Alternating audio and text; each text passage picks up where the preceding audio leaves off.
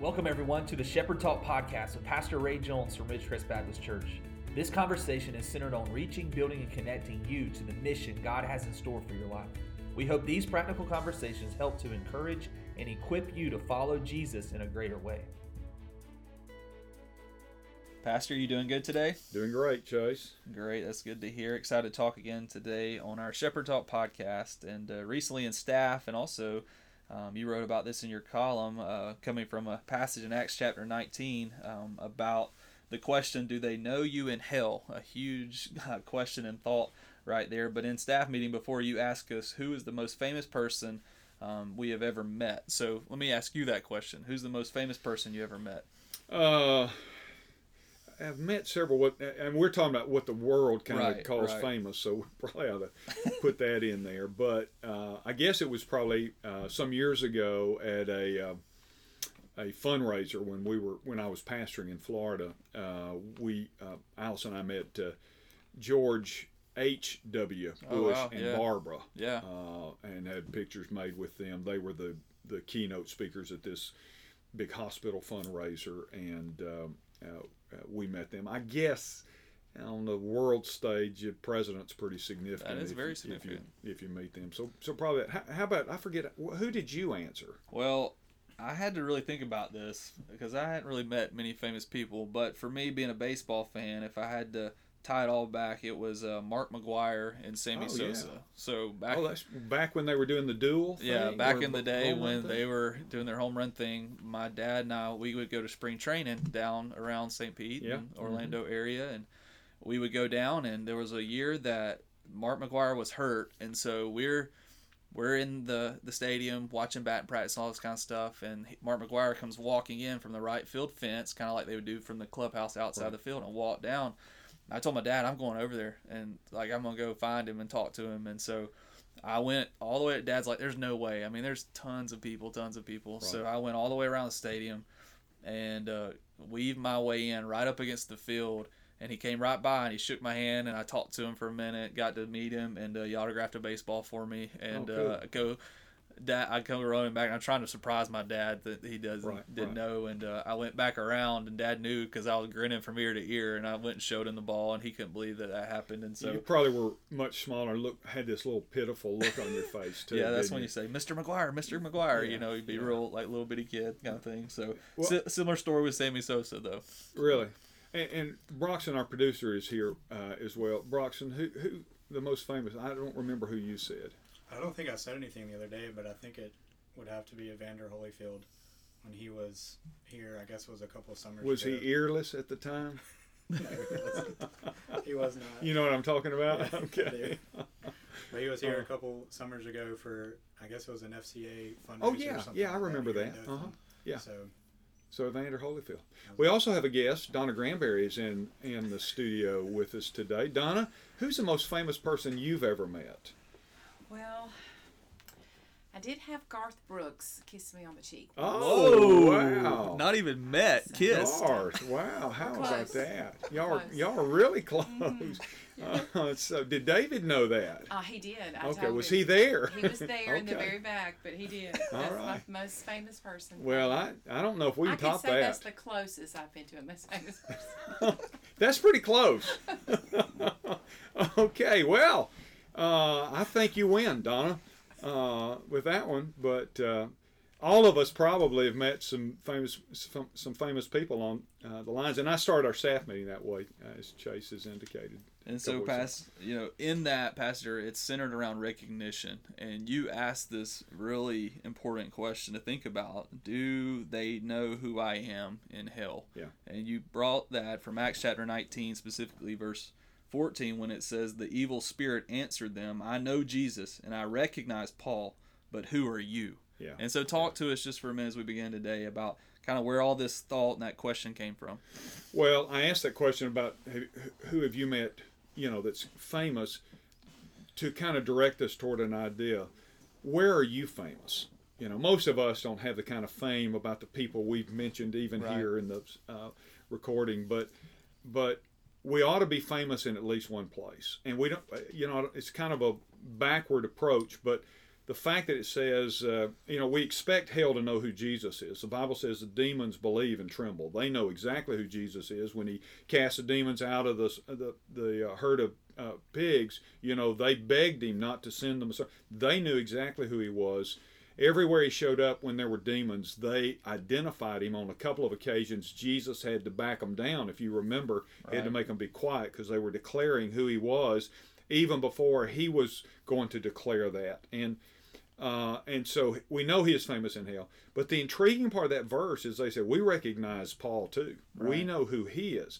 But we don't know who you guys are. And it was the story's about 7 sons we call them the 7 sons of Sceva. Right. And they were Jewish exorcists. And it was a business for them. It wasn't a ministry as much as it was a business for them. And they had seen Paul deliver people from the demonic by the name of Jesus. So they decided, we're going to cash in on this, literally. And so they come upon this demon-possessed man, and most likely they had been called to that by family or something. We need help. You're Jewish exorcists. They come. They show up, and they do something really stupid. They try to hijack the name of Jesus. Right. And they call to this. Actually, there are multiple demons, but one of them speaks. Says this, and then it says that we don't know who you are. In other words, you don't have the authority to be doing what you're doing. You are abusing the name of Jesus. And the Bible says that the demon-possessed man leapt on them, beat them up, and they ran out of the house naked. Right. I mean, he put a good old whooping on them, is what we'd say. But it was because of the abuse of the name of Jesus. Now, the point is, of course, they knew who Paul was. These guys had no authority to use the name of Jesus because they had no relationship with him. Right. And they had no influence for Jesus. Right. But Paul obviously had influence. Jesus, we expect them to know. But if they can know Paul, guess what? They ought to know who we are. That's good. In hell too. And That's so right. the whole idea is live your life in such a way that even hell, the demons, they know who you are because they know about your connection to Christ. Yeah, Pastor, in our staff time together and in this column as well, you talked a little bit about, in this passage, the reverence there was for the name of Jesus and the importance of that in our world today. And so share just a minute about how that plays into this recognition, the reverence of the name of Jesus. Well, even these lost Jewish exorcists, if you will, they recognized there was something powerful about the name of Jesus. Yeah. And I fear sometimes today, Chase, that we have lost this kind of awesome fear. Because in that passage it says, and fear fell on everyone. Right. Why? That idea of fear is an idea of reverence. There is a real sense of fear, but it is fear at the power of Jesus' name. And it says that kind of reverence fell upon everybody when they saw the name of Jesus and what that could accomplish. I'm afraid sometimes that we have lost this kind of high respect for the name of Jesus. Right. We throw it around casually. I sometimes think even in the Christian community, we use it loosely. Yeah. In the Old Testament, the Jews would not call God God. Right. They came up with an alternate name because the scriptures, the commands say not to take his name in vain. And so they came up with Yahweh, as a substitute name for him. Now, we know that still represents the holiness of who God is. But if they would even then say, God's name is so revered that we will not use it, we're going to come up with a name where we can never violate the holiness of the name of God. Have we lost some of that today? Yeah. The reverence and the respect for the name of God. And, I'm afraid sometimes our approach to the name of God is more like he is our great big buddy in the sky. Right. He is, the Bible says that we can refer to him as Abba, Father. That means daddy, father, but is still a term of respect. I think I may have said when I was talking to you guys, one of the things I hate to hear is when somebody says, my old man. Right. or my old woman. I never referred to my parents that way. Right. I had friends, and that's what they called there. And it wasn't, I don't know that they meant it disrespectful, but it just, even as a kid, I always thought, they've done so much for me. They have sacrificed so much, my parents did. And I thought, how could I ever refer to them as, that's my old man, or that's my old woman, that kind of stuff. I think sometimes we sort of do that with God. God knows my heart. Or we kind of loosely throw his name around. I think it is a demonstration of his grace and love and mercy that he doesn't say, I'm tired of you disrespecting my name. Right.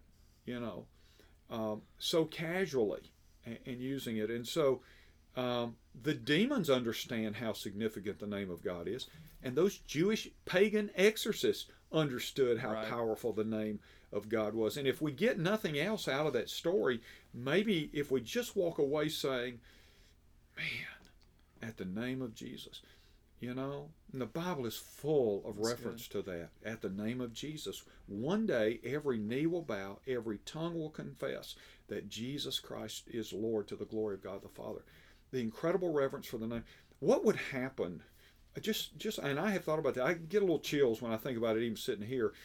What would happen in our churches today if we really cautiously use that name, the name of God? Yeah. What might happen?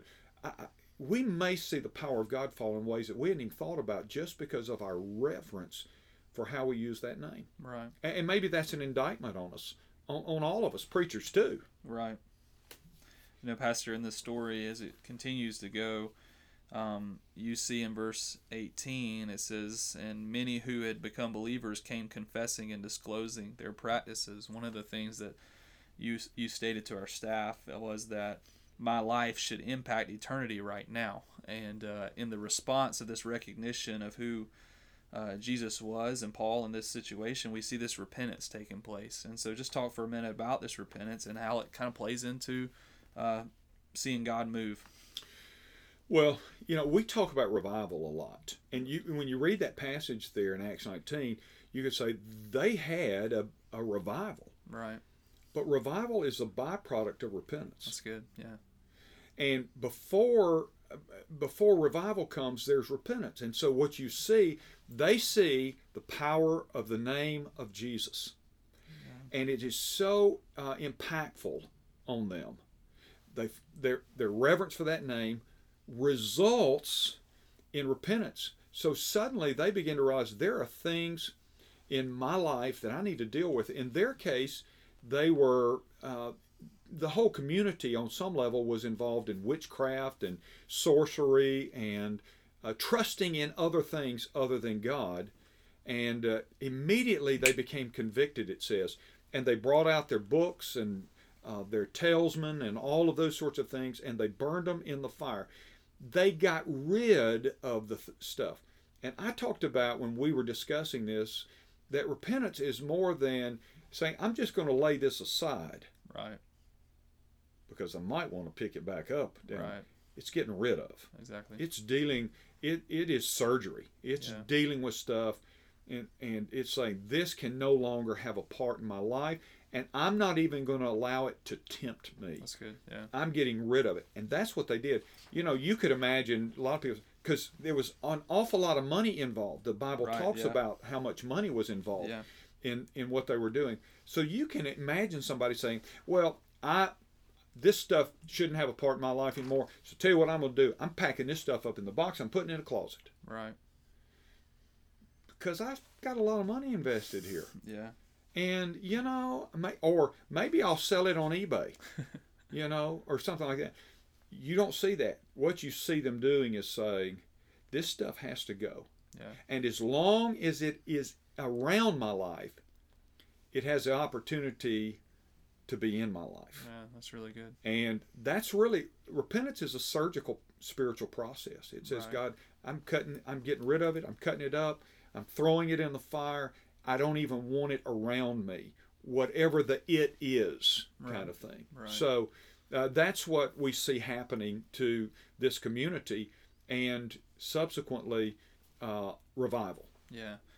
teenagers, when I talk to them, a lot of times the question that gets asked is, how far is too far? And that goes in different situations, and how close to the line can I get, and all this kind of stuff. And, the scripture tells us to flee, from multiple different situations from the enemy.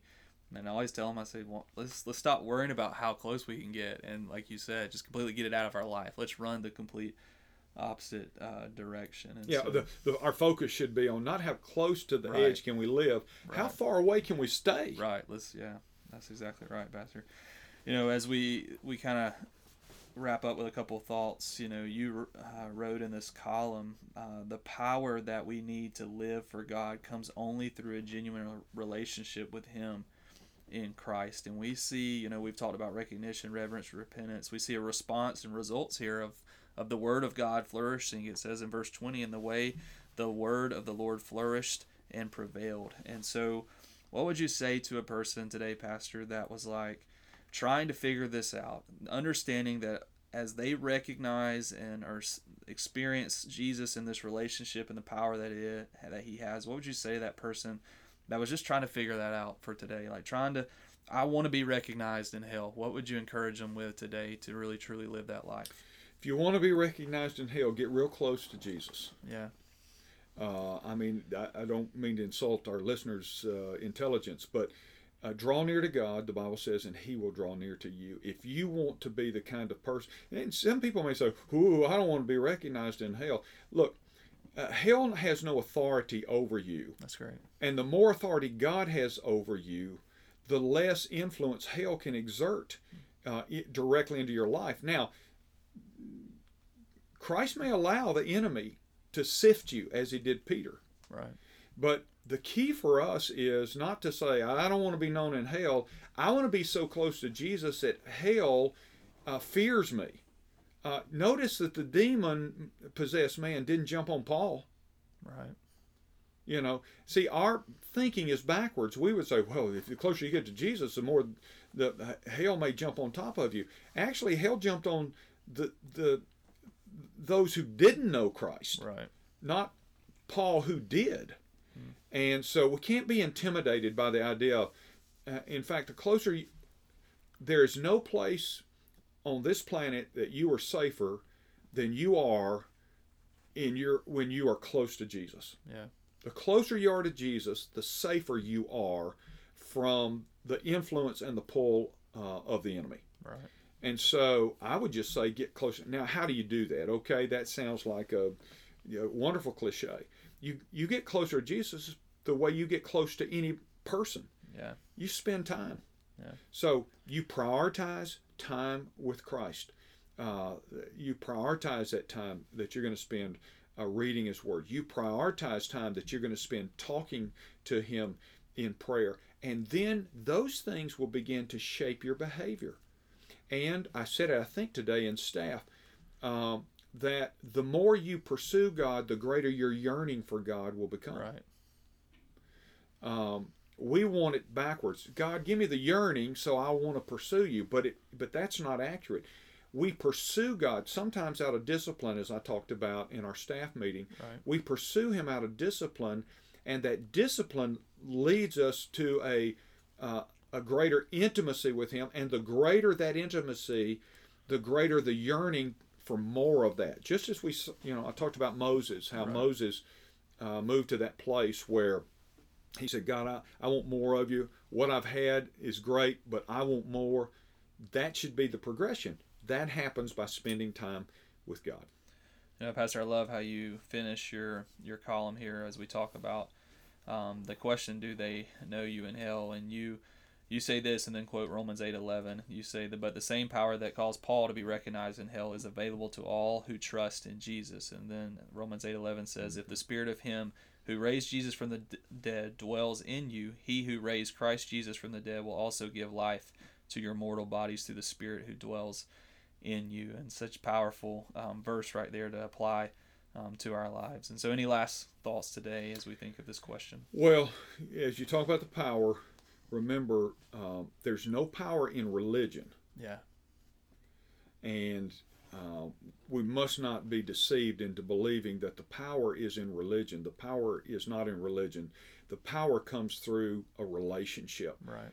An abiding relationship. If you abide in me, and my words abide in you, right? Jesus said, right. And the branch must be dependent on the vine. That's where the power comes, right? And so don't assume that we're talking about becoming more religious, right?